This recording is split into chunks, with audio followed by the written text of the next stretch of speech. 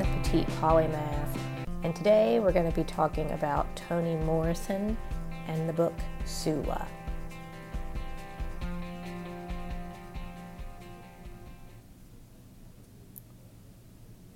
So hello everyone, it's been a bit. I had the pleasure on Sunday to watch the Toni Morrison documentary on Netflix, which I highly recommend.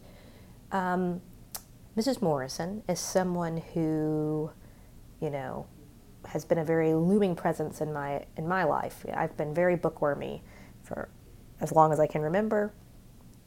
And as a young black girl, my mother would have this trade-off with me that for every kind of fluffy fiction book, I had to read a book that was either historical and nonfiction about civil rights or racism or, the world at large, or I had to read fiction written by black authors, which I really bucked up against when I was little because I wanted to read about princesses and,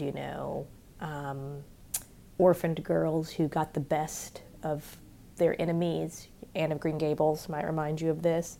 I didn't want to read about segregation. I didn't want to read about slavery. I didn't want to read about violence based on race because it was just depressing to me. I think there was also an element of shame that I felt that the only fiction out there for me as a little black girl that had people who looked like me was always steeped with such tragedy and heartbreak. And I didn't find that a fun world to escape into. So I would do my, the bare bones of what my mom would require, begrudgingly. I hat tip her now as an adult, of course.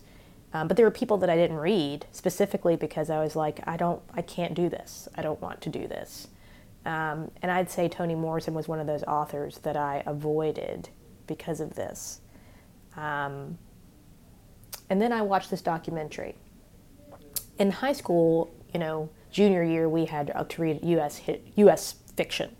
And I remember we read Ellen Foster. Mrs. Jane Jones was my accelerated English teacher. And Ellen Foster was the first time that I'd read something about poor white people, actually. And then I was like, oh, okay, if we just inserted a little, a black girl in the story, this is the stuff that I'd been avoiding all this time. And maybe there is a more expansive world out here in the fiction that I have been reading, and maybe the human condition is more universal than I maybe was aware of, and that there is space to see myself, yes, in the people who don't look like me, and find commonality. Also to see myself in people who do look like me and not feel shame about the experiences that they had no control over. I think that's really what it came down to at the end of the day. And I think that Toni Morrison has a way of using language that is crafted so well, that paints such a picture, where you enter into the lives, the interior lives of people in bygone days, and you find parts of yourself, and you also see humanity for all of its messiness, honestly, regardless of ethnicity. But one thing I love about Miss Morrison is that she said that she wrote for black people without considering the white gaze, and in particular the white male gaze, which has driven so much of literature. What is considered canon, what is considered classic, what is considered, profound and genius. The gatekeepers have largely been white men, and therefore if they're not reflected in the piece, or if they feel like they're being villainized, well, you're not going to hear from those voices. And it's really important, however, to diversify who you're hearing from. And in the last maybe 5 years, I've been more intentional about expanding the voices that I expose myself to. And starting this podcast, I even did that with the beginning, where I only read books written by black women for a while. And then I was like, well, I'm going to read books written by people that just aren't white for a while, regardless of gender. And then I'm going to expand back into just things that I consider to be important, regardless of who they are, right? And I think this is going to be the beginning of a series of us going down the road of reading everything that Toni Morrison wrote. That's what I'm going to do. So the first book that I read was Sulla, which was published in 1973. It is a book about friendship between two black girls who ultimately grow up, and it is set in the late 1920s into 30s and to the 60s ultimately. So you watch these two young women grow up. So you have Sulla and you have Nell. They live in a town called the Bottom, which I'm all of a sudden blanking on what state, but I want to say it's a southern state if I'm correct. I don't think it's Ohio, although that's where Miss Toni Morrison grew up. And the Bottom is actually the hills in this region of the country, and in typical racist white people fashion, it was sold or given to a freed black person after they earned their freedom from their master because they did some difficult chore, and he offered to give them their freedom and to give them this land. Well, he didn't want to give them valley land because the valley land was too fertile. And so he tricked them and gave him this hill land that kind of gets the brunt of all of the bad weather and, any sort of natural disaster that's going to come through seems to hit the bottom before it hits the valley. Of course, over the course of the novel, the hills become a place that white people set their eyes to and they want to take over, which is kind of, this foreshadowing of things being gentrified and people being pushed out, ultimately. But in this town of the Bottom, you have Sulla and Nell. They come from two very different families. Sulla comes from a line of women who do what they want. Her grandma, Eva, her mother, Hannah, they run almost like a boarding house out of their home. And Eva is quite the entrepreneur. She has 3 children, and when her husband walks out on her, she has to take care of them. And so, to not spoil too much, she walks out of the city on 2 legs and comes back with 1. Nobody knows what happened to the other leg, which was fine, for the record. And then she opens this boarding house in her home, and then she starts fostering children. So she just finds all these ways to kind of get some extra cash. And then she raises her children in this home. And ultimately, her daughter Hannah has Sulla.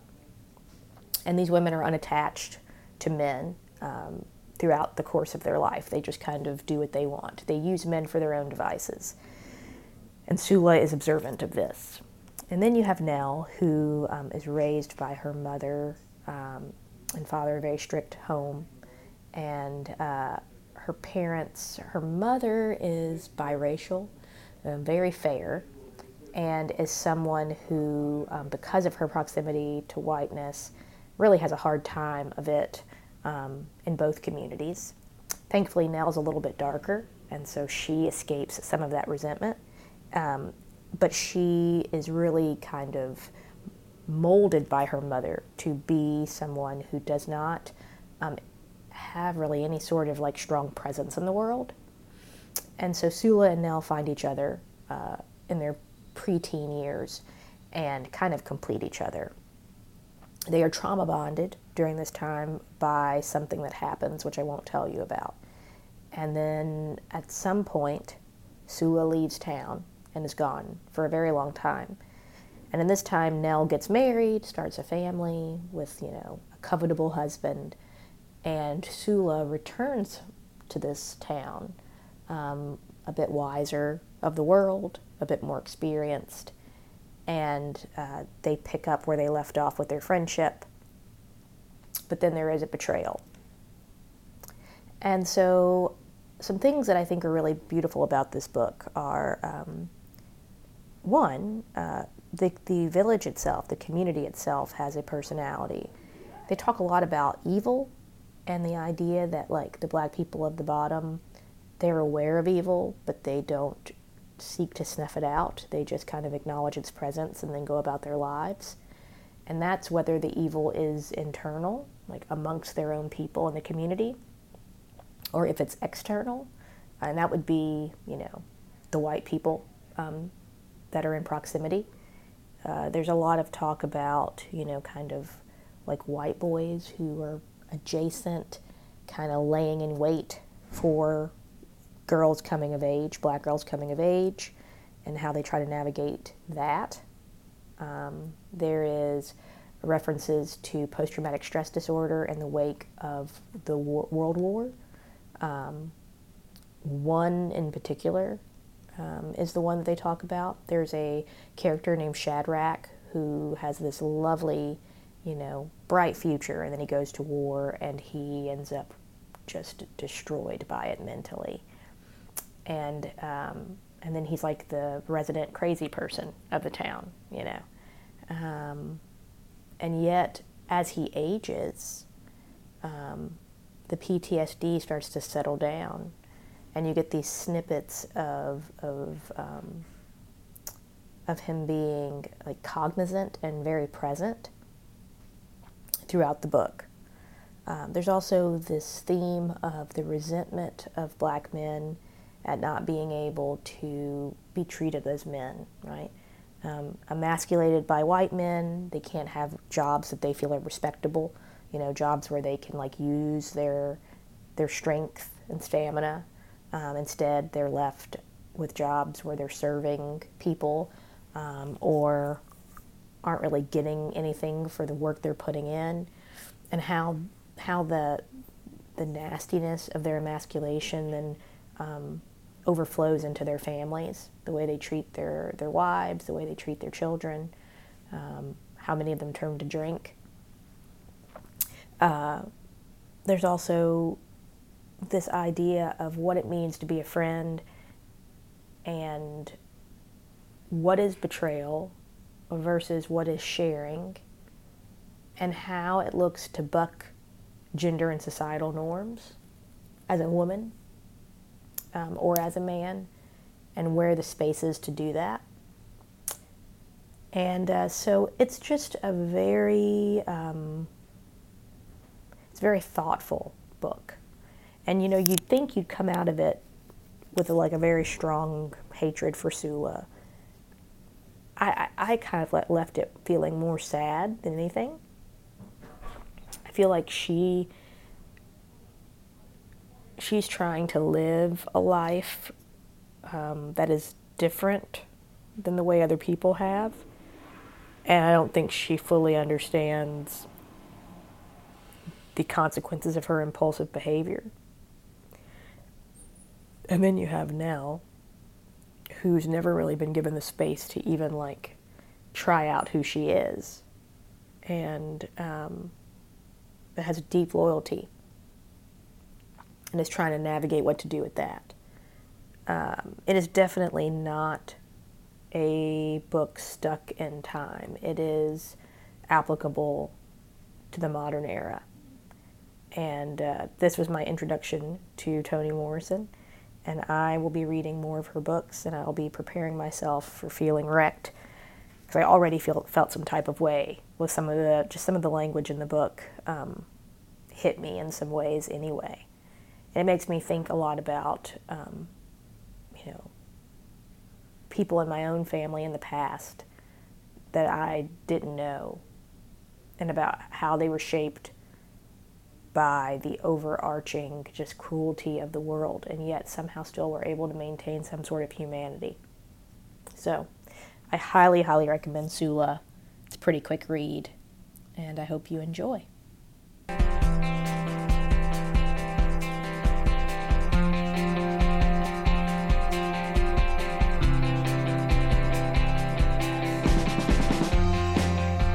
I hope you enjoyed this episode of the Petite Polymath. I hope that you are watching the Great British Baking Show because it's so life-giving, as well as the most recent season of Somebody Feed Phil, which made me very happy as well. And I hope that you're enjoying your fall. Until next time, everyone.